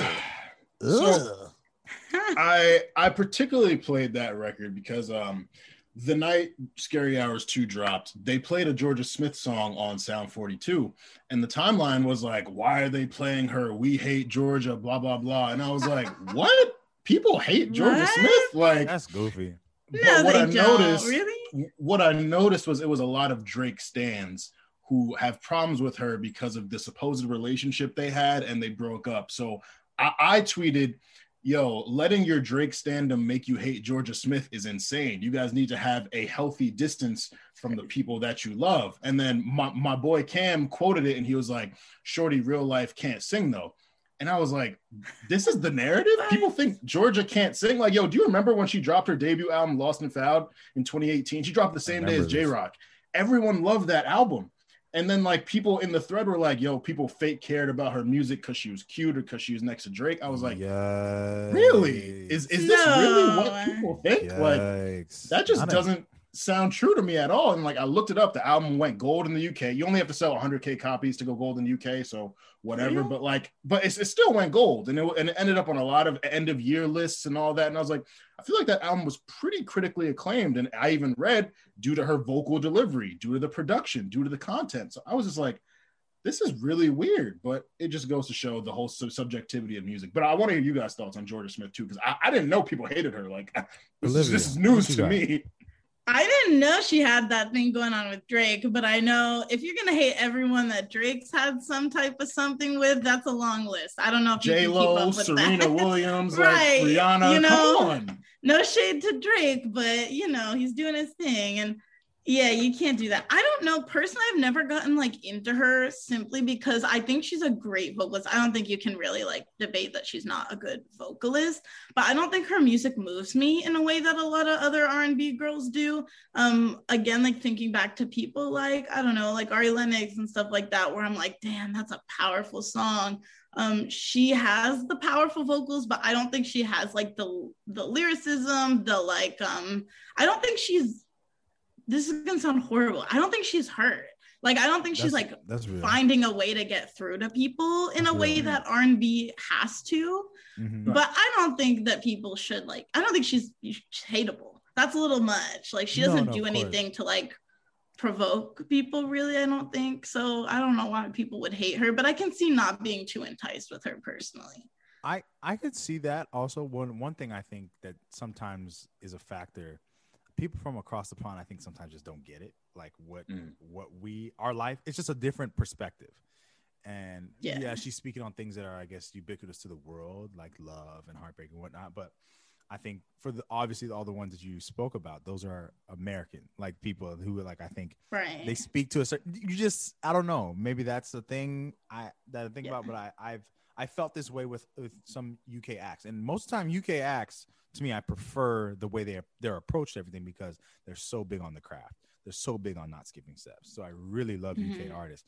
But that might be another thing too, because they say some things I'm just like, I think of this more in like art, in another capacity of art. I have this like ongoing thing where I want more like Black American, if you will, heartthrob actors to be like out in front, as opposed to like all the British ones getting all the looks. And I love the British ones, but like it's just one of those things where it's like, y'all are telling the Black American experience. Why shouldn't that be told by a Black American? Not that it's a different Black experience. You have the same Black experience, but it's a different one. And so I just think about that maybe being a factor here in like other parts of the art of the arts, if you will, like those things not hitting home a little bit more, because it's like, I don't know, like maybe I don't feel you the way I would feel a SZA, an Ari. So definitely. But and not to say she doesn't make good music. The rawness, though, I think. That's a main factor. The like, rawness. That's you got to get word. to the rawness first, and then everything else I think falls in line. And I think it has more to do with how I consume music. So I'm not necessarily like, I feel like good songs and like good, well-crafted songs are a dime a dozen, but songs that make me like feel something, that like pull some type of emotion out of me, that's what I'm gonna find to be like moving and worthwhile. And that's the way I look at like my clients' music and like what I listen to personally. I think a lot of that like informs how I feel about her. Right. Gotcha. Yeah. No, that's a really, really good point. Like, and I would say from the album Lost and Found, I would say February 3rd made me feel something. Like that's probably the best song on her album. So I don't know if you heard it, but definitely check that one out. But that's a really good point. Like she still has to kind of hit that level where she's relating to people, where people are like, oh, like Georgia vibes, like it's like Summer Walker vibes, SZA vibes, like those really resonate. Georgia just, she makes really good music. Like that's really where it is. And I'm looking forward to her next project. She's been on like tracks with Burna Boy and a bunch of other people. And like everything I've heard is good, but it's like, she's still missing that thing that makes her connect like completely with people. But I was just so baffled with seeing all that hate, all that vitriol. I was like, what? Like, people have this like deep hatred for a lot of like, I hate to bring this into it, but really it goes back to like people love to hate women. Like they really love to like hate like people, I guess, and just like what's popular, like people like to hate, but they don't seem to have that hate for like mid-tier R&B guys. Like no one's like hating Giveon. Like he doesn't have haters, but like Georgia Smith, like that's a certain amount of like hate that it's deeper than just not liking her music. For them, which I think has to do with the Drake thing for sure. That's the only thing I can think about. She hasn't said anything crazy as far as I know. She keeps to herself. She's pretty quiet. She'll be posting fire pics on Instagram. Like how can you hate this person? I don't think she said anything. I can't think of one thing good or bad that she said. Like she hasn't said anything memorable. So very, very weird. But ladies and gentlemen, if you want to hear these tracks and the rest of our slides from previous weeks, hit the Stay Busy Slide Deck playlist on all platforms in the link tree in our Twitter and Instagram bio. If you want a slide added, send it to us at StayBusyPod on IG and Twitter, or email us at staybusypod@gmail.com. Make sure you join that mailing list as well. We're about to jump into this board meeting, but before that, we got to play a fun game of auto reply. So to remind you of the rules, Nick and I are going to go back and forth saying a word to our guest, Olivia, and she's going to say the first thing that comes to mind. There's no pressure. It's going to be real fun. Loosen up, stretch you a little bit. You know what I'm saying? Take a breath. It's going to be real cool. Are you ready though? Yeah, I'm ready. Let's do it. All right. Nick, you want to kick us off, brother? We're going to start easy. Social. I guess like social butterfly, like being more than social media. Like, but it could be anywhere. It don't gotta be associated to what you do, because you'll see when we get to the words, it's gonna be random. Okay, I'm a person before I'm a business. There you go. Butterfly. Cool. Next word is acupuncture. Acupuncture, I love acupuncture. I guess I just think about like my acupuncturist, Sherry Chang. Am I allowed to say her name on here? Shout out Sherry. So shout out Sherry Chang up in Brooklyn. That's my girl. Shout out Sherry. Yeah, I go every week. I fucking love acupuncture. I'm like the biggest acupuncture proponent ever. Love that. Big deal. Like mental and physical health. It's really helpful. So yeah, mental, physical. There we go. Health. Next word is impression. Impression. Ooh, maybe like first impression. First, okay. That's that's a big one. Next word is boss. Boss. I'm thinking about boss talks. Think about my interview series. Normally I'm on the other side. Better plug myself here, you guys. Yeah, speaking of that, I just did the biggest one of my career with I can't say who, but you guys are gonna find out soon. And she's excited. Massive. Like, she's never given an interview before too. So this will be her first. Okay. Yeah, this is her debut, and she tells all. She's one of the OGs, so it's gonna be cool. Very nice, dope. That's what I think about. She's a boss. That's who I think. She is a boss. She is a president at a major label. So that's what I'm gonna say. Nice. But yeah, and we'll go with Amethyst is next. Amethyst collab, my company. Collab. I think about Amethyst, like why I named it. It's like divine feminine energy, right? Which like anyone can tap into, not just women. Like everyone really should be tapping into their divine feminine. Nice. That's what I think about. Talk about it. Next word is cultivate. Cultivate. I guess I think about like art curation. Which is random, like museums, like cultivating like a vibe or whatever. So museum. Let's go with museum. Yeah, museum. I'm thinking like MoMA right now. Nice. Next one is stimulus. Stimulus check, baby. Run me that money. That's what I'm thinking about. Yeah, I don't know. Honestly. Last word is Olivia. Olivia Shallhope. Me. I don't know many other Olivias. Besides Olivia Radinsky, that's my girl. She's Miley Cyrus's social media manager. Dope. Okay. All right. Very fun game of auto reply. We're going to get into this board meeting. We got a fun conversation coming up with Olivia Shallhope, digital lead for Trippie Redd, founder of Amethyst Collab, host of Boss Talks, and just a genuinely kind presence on social media, which we love. Thank you. So let's get into your background. We kind of spoke a bit off mic about, where you grew up and all that, but tell the people, where you were born, kind of how you grew up, and what developed your interest in music early on. Yeah. Okay. So I guess in my like young life, I bounced around through a lot of cities. I was born outside of New York City, around here. You don't need to know where, because I don't need anyone looking at my birth chart. That's one thing. I don't need anyone knowing what day and time. That's none of your business. But outside of New York City, that's the closest you need to know. And then lived in the DC area for a little bit, DMV represent, and then moved to Southern California, about an hour south of LA, Orange County, where I spent like most of my formative years, and then went back to DC for school, back to LA for work, and now I'm in New York City, in Brooklyn baby. And that's it. Yeah, basically I feel like I've been really heavily influenced by like every major city, which is cool. Or the three, not the South though. I'm coming to the South next, that's for sure. That's a fact. I love the South. Every time Atlanta. I've enjoyed it. Atlanta's amazing. I'm on my way. I got a few clients down in Atlanta, and I represent a company down in the South in Memphis. So I gotta get down there at some point, because I think Southern culture is becoming like so widespread in the US. Yes, so absolutely. It would be like crazy to neglect it. Absolutely. And so obviously being a digital lead, you're very involved in using social media and planning campaigns and all that. Is that something that did you study like PR or something similar to that in college, or was it something that you kind of stumbled upon after? No, well, I went to school in DC and I studied international politics. When I was in college, I was like a researcher at the Library of Congress. I wrote about sectarian conflict in the Middle East, and I'm published in the Library of Congress. I was the youngest person to be published on that topic actually at the time, which was exciting. So I had a very promising future in international politics, which I threw away the second I met Nipsey Hussle and started doing some stuff for his nonprofit. I got very much into the like hip hop nonprofit world. I worked for Hip Hop Caucus, who is it's Jay-Z and Diddy's nonprofit, and they basically focus on voter engagement in the hip hop community. Anyone, like you could literally Google anyone even slightly involved in hip hop, and they've been part of a campaign with Hip Hop Caucus. They're really cool, and that's what really bridged the gap for me between like the social type of work that I was doing and the music work that I'm doing now. And of course, I always I was always doing social medias at these jobs. And like, even when I worked for an embassy, I was like running their digital presence and stuff like that. So I've always known I liked it, but really actually started as an A&R assistant.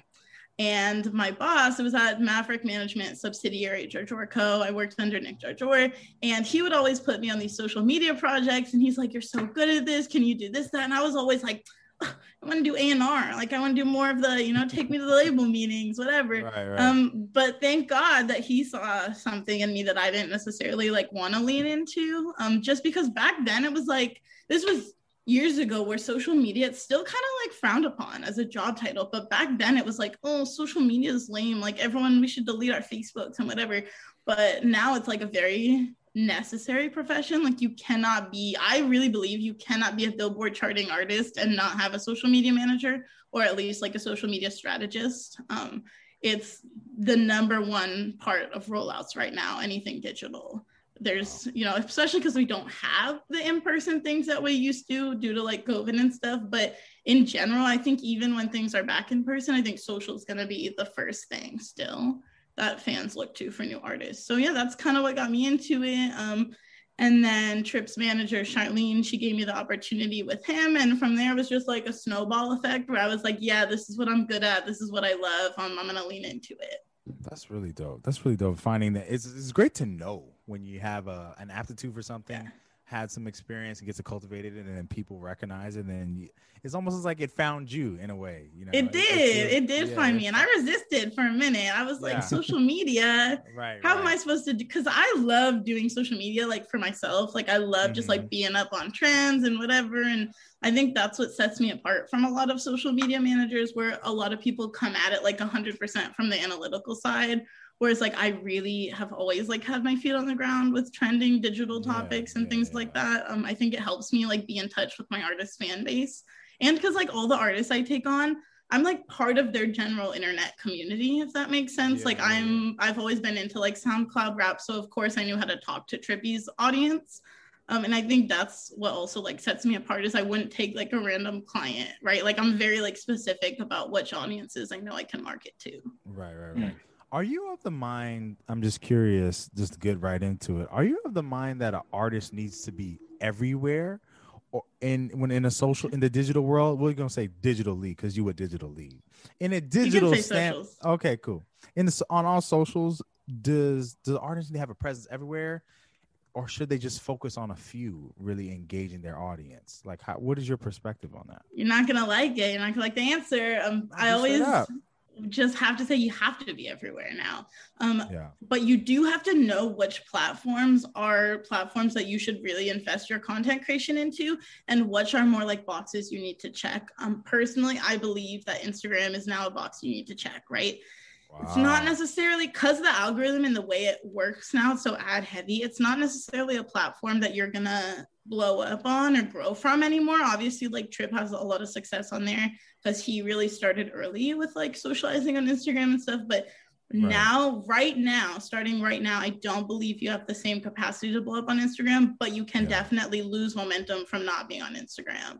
Yes. So knowing which platform is which for you, knowing like where your fans live, TikTok is a must. You can't not be on TikTok. Like artists like to say like, oh, but my fan base, especially like rappers, they'll be like, but my fan base is on TikTok. They are, no matter what size you are. Like there's like a golden retriever fandom on TikTok. Like there's anything on there, you know, there's nothing you can't tap into. So you have to be everywhere, but don't shy away from like repurposing. I tell everyone there's no reason you can't post your TikToks, erase that watermark and put them up on Reels. You don't have to necessarily be making new content, but you shouldn't neglect anything, especially in the early phases. I think about also too, I got two questions. I'm always that way. But I think about, from an independent artist standpoint, when you're thinking about, okay, I know I need to be everywhere. Okay, how do I find my voice? And you're trying to do all that at the same time. And you're trying to say, okay, what type of content do I even create? And then you think about some artists who are really great and they post their music content. And then some artists are literally like their social media presence has nothing to do with their art. It's just them. And you're just into them as a person. And so how do you suggest about, artists going about trying to find what content to even put out, their voice to even put out there in the world? Because I think it is important to put out social media, but also have a presence that people want to tune into, Yeah, so something that I find really important is knowing that, especially in the beginning phases of your career, you're not responding to what you think your fans like, you're teaching them what to like, right? Like, so you set that foundation. Yeah, like if you want to post, if who you are as an artist is posting your music all the time, find good ways to do that. If who you are is like a Lil Nas X, like you post memes and shit posts and you're like funny, Find fans that like that. Like, you need to find the fans that will respond to your content rather than curating your content to what you think fans will respond to. I think that's how you create longevity. This is why she's here, y'all. This is why she's here. We need that. See, that's something I haven't even thought of. Teach them what to like, which goes back to just putting out what's natural to you, what comes natural to you. You feel like you enjoy doing, because you got to manage, you got to create it. So when we're talking about the content, what's sort of the day-to-day for Digital Leaf for someone like a Trippie, a huge artist like that? What's that day-to-day looking like? A lot of partnerships. So they'll do, especially around releases, like partnerships with DSPs and brands and things like that. The bigger the client is, the more your job will be dealing with partnerships, which is always fun. Like, I love any type of partnership, content collaboration, things like that. A lot of like approving copy, so much more. So copy, for people don't know, is like caption writing. And you'd be surprised how many people don't know that. Like, I know you two obviously know this, but like the general population doesn't use that terminology. But writing copy is like a huge part of my job, and like tweaking like where emojis go, what emoji we're using. Like, that's very important to me. Yeah, at one point, a big part of my job was like approving we had a separate team who was running like text marketing for one of my artists, and I would like have to approve where they put the emojis, because that stuff is like, it matters. I know it sounds crazy, but it matters. And you have to be like I'm very like anal about this stuff, right? Like, I wouldn't even put an extra exclamation point where it doesn't sound, and like, you have to be like that type of crazy to be a good social media manager or good digital lead. Like, I spend so much time tweaking copy. A lot of analytics too. I run a lot of analytic reports. You also have to be like data minded to be good at this job. Usually social media teams will have like a data side and a creative side. And I'm like fortunate where I can do both, and I do both. To brag, I feel like I do both pretty well. Oh, of course so you like have to tap into that data side, because otherwise, like, how are you going to show your clients the results of like what you're doing, right? Because they'll see like followers and stuff, but that's not always what I focus on. Right. I'm stuck on this emoji thing. Please tell me what it matters if I use the shark emoji and put it in the front, or the, shout out Neon Shark and the Pegasus for Pegasus. But like, why does that matter? And what message would one put out versus the other? Being in front, that back, like what's the thought process behind that? So with someone, we can use him as an example, even though I'm not talking particularly about him, like with someone like Trippie, whose fans are, and I love this about his fans, like, he's such a fun artist to work with because his fans are highly dedicated, highly tuned in. You cannot post and delete for someone like him. It's already up on 1 million fan pages, So fans will analyze every single tweet, and I'll see like stuff that he posts himself. They'll be like, this is his label posting, like fans feel very connected to the way an artist speaks and presents themselves, and like using 2 emojis instead of 3, where like he always uses 3. They're going to be like, this isn't authentic. Like he's just faking it. This is his label. And you got to know fine. Like, that's fine. You want to feel like you're hearing what you are, like you're hearing directly from the artist. And you don't want to like fail an artist fan base by just acting like the little things aren't important when they're important to the fan base. Because that's who you're catering to ultimately, is the fans, which goes back to why like understanding that base is important to working social media for that base, right? Because you can't market to people you don't know. Yeah. So you put out this tweet the other day, and I want to read it, and then I want to give you some time to expound you on thought you were going to escape the tweet? You thought you were just going to put that out there and not get it read? What did I do? I saw it. I immediately sent it to the chat. I was like, we're talking about this when she comes in. Exactly. No, it's a good thing. It's a great thing. So what I say? It's crazy that people don't look at Trippie as a case study in genius social media strategy. He has double the followers of Lil Nas X, a higher engagement rate than Kim K, and yet no think pieces on how brilliant his use of socials to engage a fan base is. The floor is yours. He's a genius. And like, he built all this stuff before I ever came into the team. Like, he's been running, his socials have been popping since like 2017 when he first blew up on SoundCloud. To this day, he has the most played song on SoundCloud of all time, Fuck Love with X. Right. Really? Of all time. So he defines a generation of rap, and people don't like to give that to not just him, but to like anyone of the SoundCloud rap generation. Like if I straight up told my mom like I'm working for Lil Nas X, she would know who I'm talking about. But if I'm like I'm working for Trippie Redd, maybe I have to explain a little more. That's just so crazy to me that he isn't necessarily revered as like a genius, because people are always talking about like Miley Cyrus. She's so good at socials. Like, yes, she is. Lil Nas X also very good at socials. But the way that he's built a fan base that translate, like he sells out on tour, his merch sells really well. Like he got a Billboard #1 album. We just hit for Neon Shark top 20 for Deluxe. That's crazy. And people just don't like to associate the fact that the way he uses social media plays into why his fan base feels so strongly about him.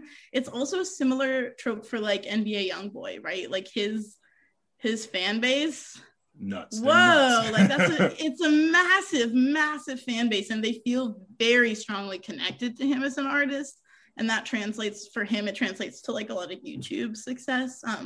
But just the way that we, I think, measure fan bases and like how good or like how followed artists are, I don't think it's as wide of an angle as it needs to be. So people like of the SoundCloud generation, of the NBA YoungBoy, like YouTube generation, tend to get overlooked.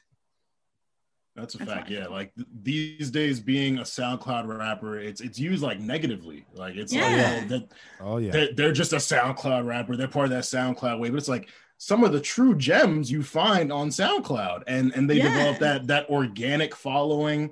You can tell that they're really grinding, getting it out the mud, and then they end up on Billboard charts like Trippie did. So it's we really have to change that language, or we call someone, oh, he's just a SoundCloud rapper, like. Because some of these Lil Uzi Vert was just a SoundCloud rapper. Look at him now. Yachty, they're topping the charts. The SoundCloud generation birthed the sound that is like Uzi, Cardi, Yachty. Like they really birthed that sound, and look how well that sound does.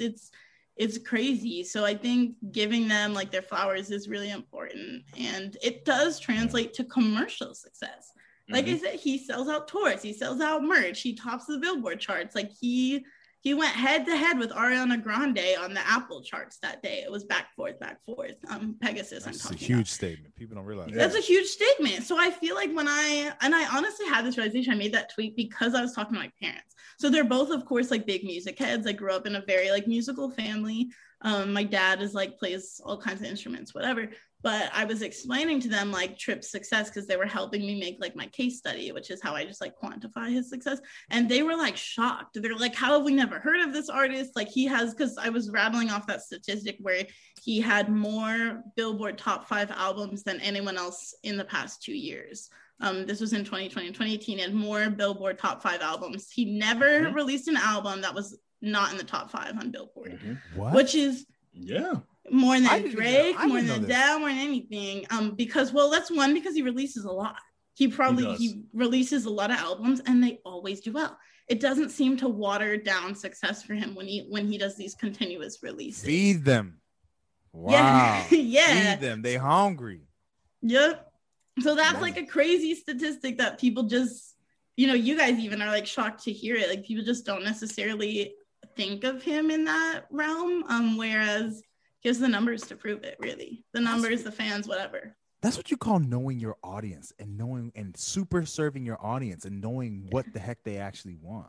Exactly. Like he's a branding genius, really. His manager she said that exact sentence to me before I even joined the team. She's like, he's his own branding genius, and he is. Like he knows what he's doing. He's not just like a shit poster who got lucky. He's very, very smart. And so I believe that all of these like SoundCloud generation rappers, I think people kind of look at them as like, you blew up on SoundCloud, you got lucky, you had a hit, whatever. They're smart. They are marketing. Essentially, they're marketing. And they're people you should look to for like, okay, why was this successful? NBA YoungBoy, why is what he does successful? He's not just like a kid who's getting lucky. These people, there's a method to the madness behind all of them. What's the flow so far as y'all, how you creatively bounce ideas back and forth for socials? So like, is it like, Olivia, go run, do your thing. All right. And then bring us some stuff every week and let's see what we're doing. Or I'm sure someone like Trippie, who's very involved, seems to be at least is like, hey, Olivia, let's do this. Let's do that. What is the sort of the flow between y'all creatively? When it comes to like business, like partnership stuff, that's all me. But he his Instagram, that's all him. Like that's real. he posts what he wants to post on Instagram. You're gonna see what he wants to post. And I think again, it just goes back to why people love him so much, because he posts multiple times throughout the day, and even if you don't see that on his feed, like he'll go back and archive and stuff, but he doesn't let a day go by without posting, which is genius. And it's usually something I have to like shake down my clients to do, but because he is so tapped into his audience, he has a big hand in like the creative, especially like visual creative stuff.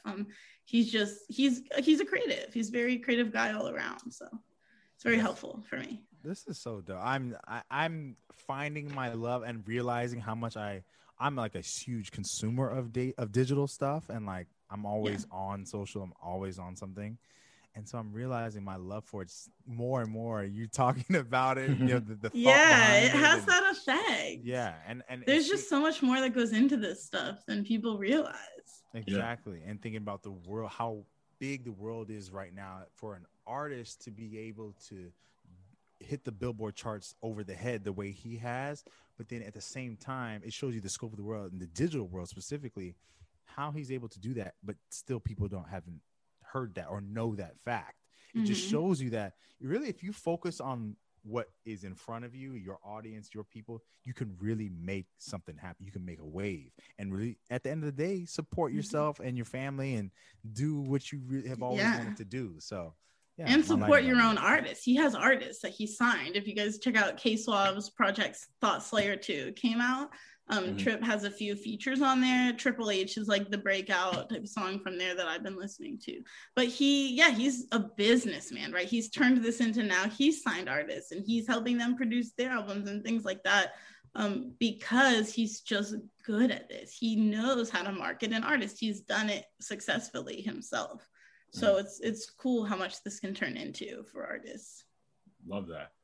Jumping back into you in particular, so Billboard is clearly just one of the most renowned publications of all time. You grow up reading the magazines, you check the charts every week. So how did it feel to be recognized for the great work that you're doing by such a respectable publication?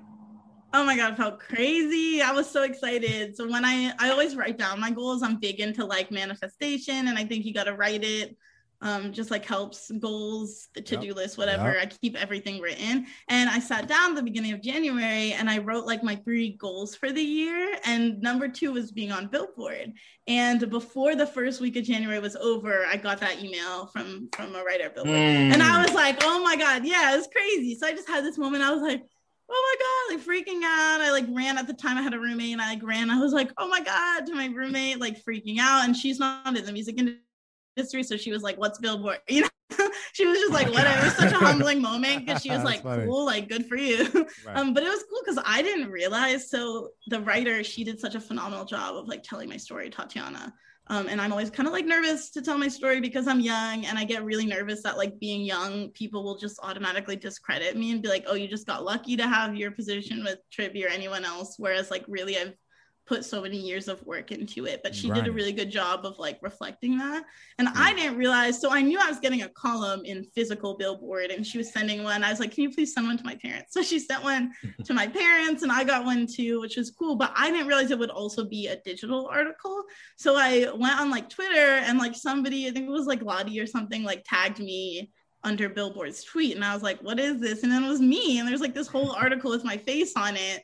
And I was like, oh my God, Tatiana, like texted Tatiana, like, thank you so much. This is crazy. And she's like, oh yeah, like you didn't know that it would be online too.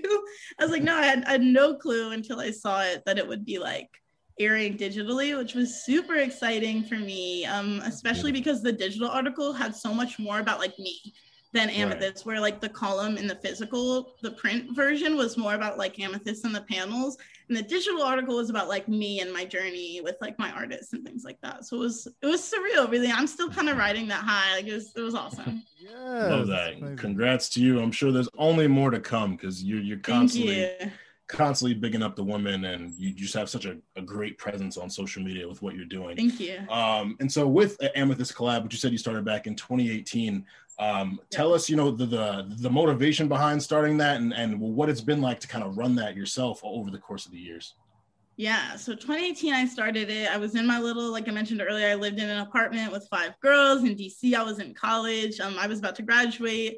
And I one night just like had the idea, and then I stayed up all night making the website. I had no clue how to make websites. That was how I just like manifested the idea. I was on Squarespace using their like user services chat, like bothering the customer service chat all night. Like, how do you do this? How do you do this? Literally 48 hours, didn't sleep, just made the website. And that's how I like fleshed out all my ideas, was just making this website. And it was like private, of course, it wasn't public or anything. And I sent it to my friend Audrey, she'll probably watch this. She's like my OG day one girl. She does all the like graphic and video stuff for me. And I was like, Audrey, like, what do you think about this? And she was like, yes, I love it. Let's do it. Like, let's dive into it. And the two of us made like this visual, like music video style project together to our friend's music video. And that's what Amethyst was at the moment. I didn't really know what it was. I just knew I wanted to do something for women in music. And as I gained more like traction in my own self in the industry and things like that, I kind of just turned it into like what it is today when I saw the opportunity during quarantine. So we really like took off in April of 2020. But that period between was just kind of me like figuring out where I wanted to take it. And to be honest, it definitely took a back burner to like my personal career. But in 2020, it was like, it's time. And I launched it, and I started by just like hitting up my personal contacts because I worked in management. So I hit up like some of the girls I knew who were managers, and then it spiraled. And Trippy's manager, Charlene, she was on the first ever panel. And it from there, just like total snowball effect. I used to like cold DM people on Instagram and be like, would you be in my panel? Like, I host panels. And now I communicate directly with like the head of publicity at major labels. Like, that's normally how I get my panels now. Yeah, very different process now than me like cold Instagram DMing. But I'm just really happy to see what it's turned into. It's been really fun. What's been the reception? It seems as if people have really jumped on it. I'm sure the women, obviously we want women's voices to be elevated because women are doing the work, and what I'm saying, and too often not getting the outward credit for doing the work. So I'm sure a platform like this, women are probably jumping at the opportunity. I'm sure you almost can't field enough of the requests. Yeah. So how has been the reception? And I never say no. I'm not like, especially something I've tried to be very intentional of is because a lot of my contacts are at like major labels, agencies, management companies, whatever.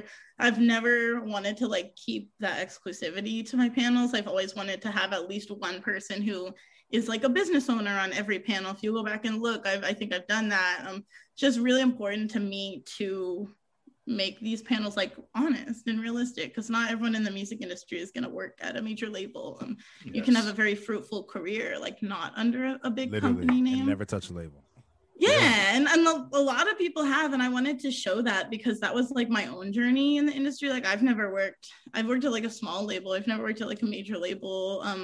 I don't think that's somewhere I like see myself. It's not like my end goal is not to work at a label, whereas I feel like people have the misconception that everyone's end goal is to be at a major label, where it's not necessarily the truth anymore. And I wanted to showcase that.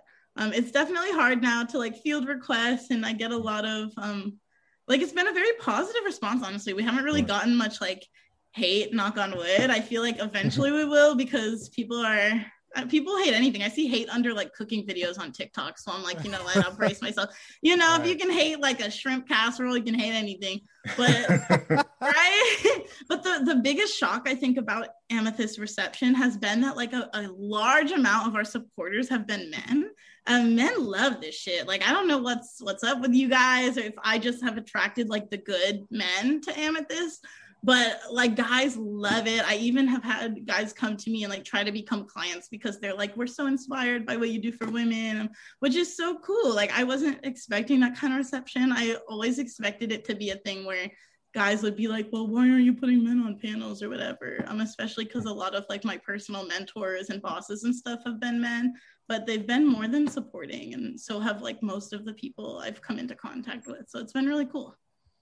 I really love that point you made about giving people a true kind of look into the industry. Not everyone works at a major label, because I think a lot of people, whether you're an artist, journalist like myself, digital lead like you, like we're kind of looking up. We want to connect with those people with the verified check, 10K, working at this place, working at that place. But like we've said, there's so many people who do amazing stuff behind the scenes for smaller labels or independently that don't really get that look. And, it just kind of shows like how down to earth you are. And you realize like, thank you. it's not just these big people who are doing dope stuff. It's the, I don't want to say little people, but like it's who would be looked at as the little people.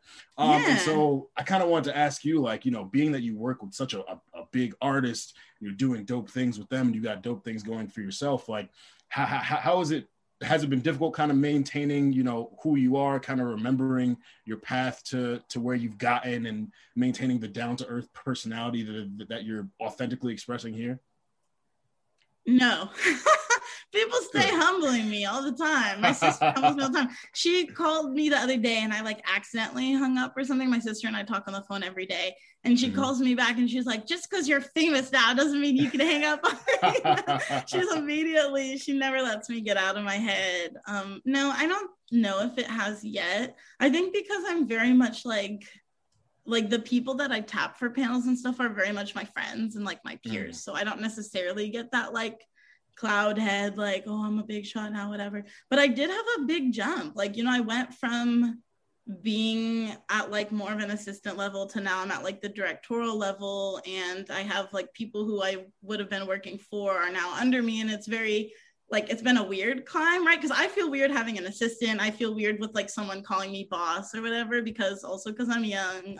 And most of the people who work under me are like older than me. So that I think has been the most like reality check type of experience for me. It's like, I feel like I can't act any type of way. And I think my age plays a lot into that for sure. Wow.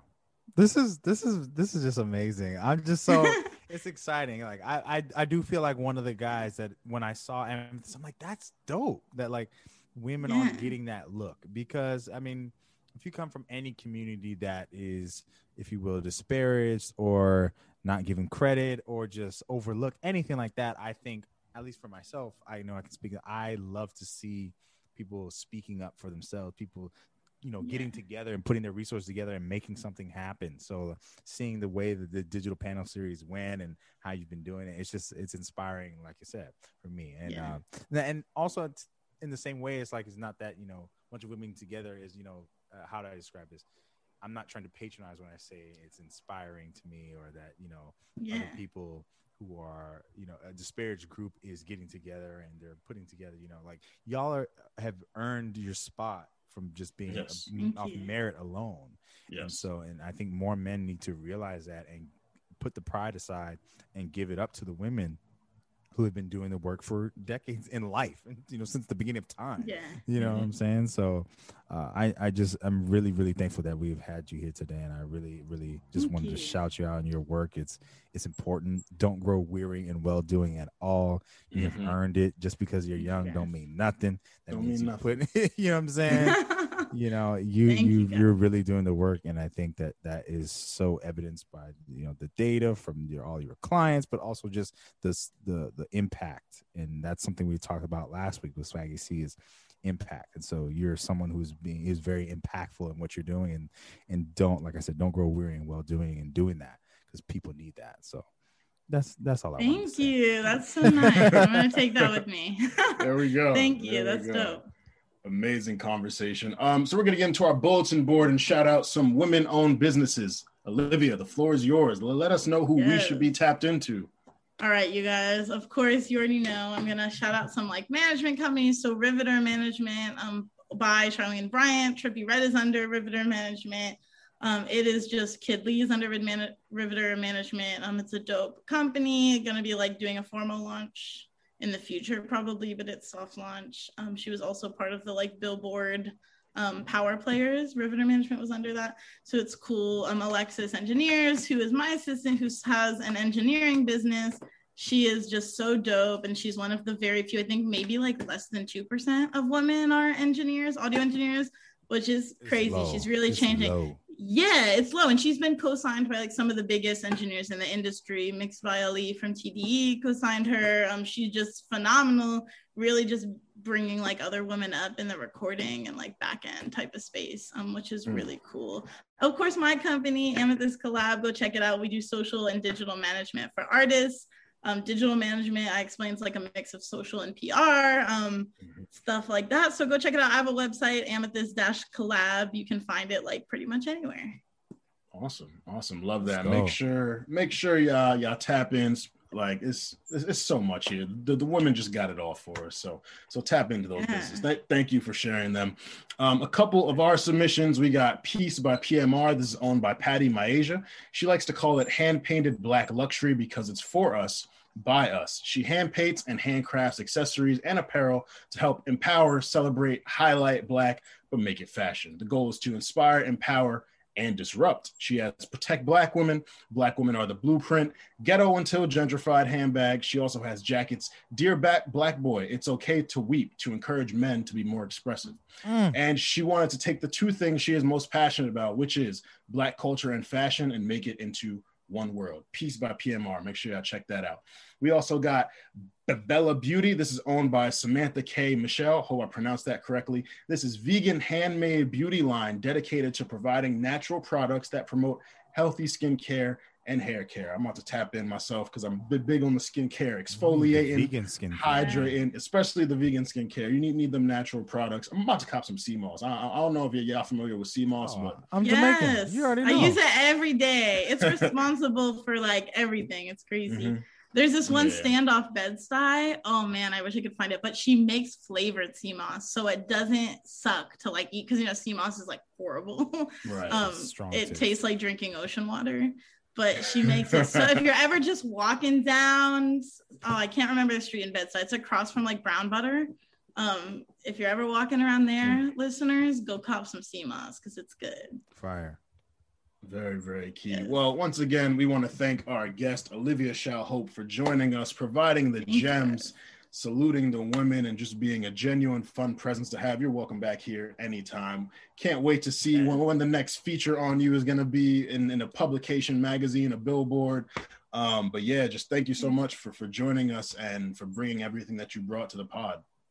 Thank you so much for having me. This was so fun. Like, definitely the most fun interview I've done. It's cool to be on the other side of the interview. Little weird, but cool. Yeah, but it was dope. It's great getting to just really talk music. That was cool. Yes. 100%. We love you. We love you. Yes, we love you guys. I love Stay Busy. Keep it up, guys. This is really the dopest like podcast platform ever. It's like honestly just about the music, which is cool. Like it's so I did, get to talk about myself a little bit. It's so cool to just generally be able to like discuss music and like talk to people with different music opinions or similar music opinions. Like that's so, I hate to say it, but it's rare. It really is in the business world. So it's fun. Yay. Thank you so much for the recognition. We're gonna keep working hard to make you proud. But ladies and gentlemen, this is Stay Busy. It's the boy Armand Sadler here with my incredible co-host and our guest Olivia. Make sure y'all follow her. We're gonna be posting her on socials all week, but follow her at Gemini2Fly. Tune into Trippie Red's music. Check out Amethyst Collab and Boss Talks. But of course, stay safe, stay humble, protect our queens, and stay busy. Baby girl, how you feeling? I've been out in the world staying busy.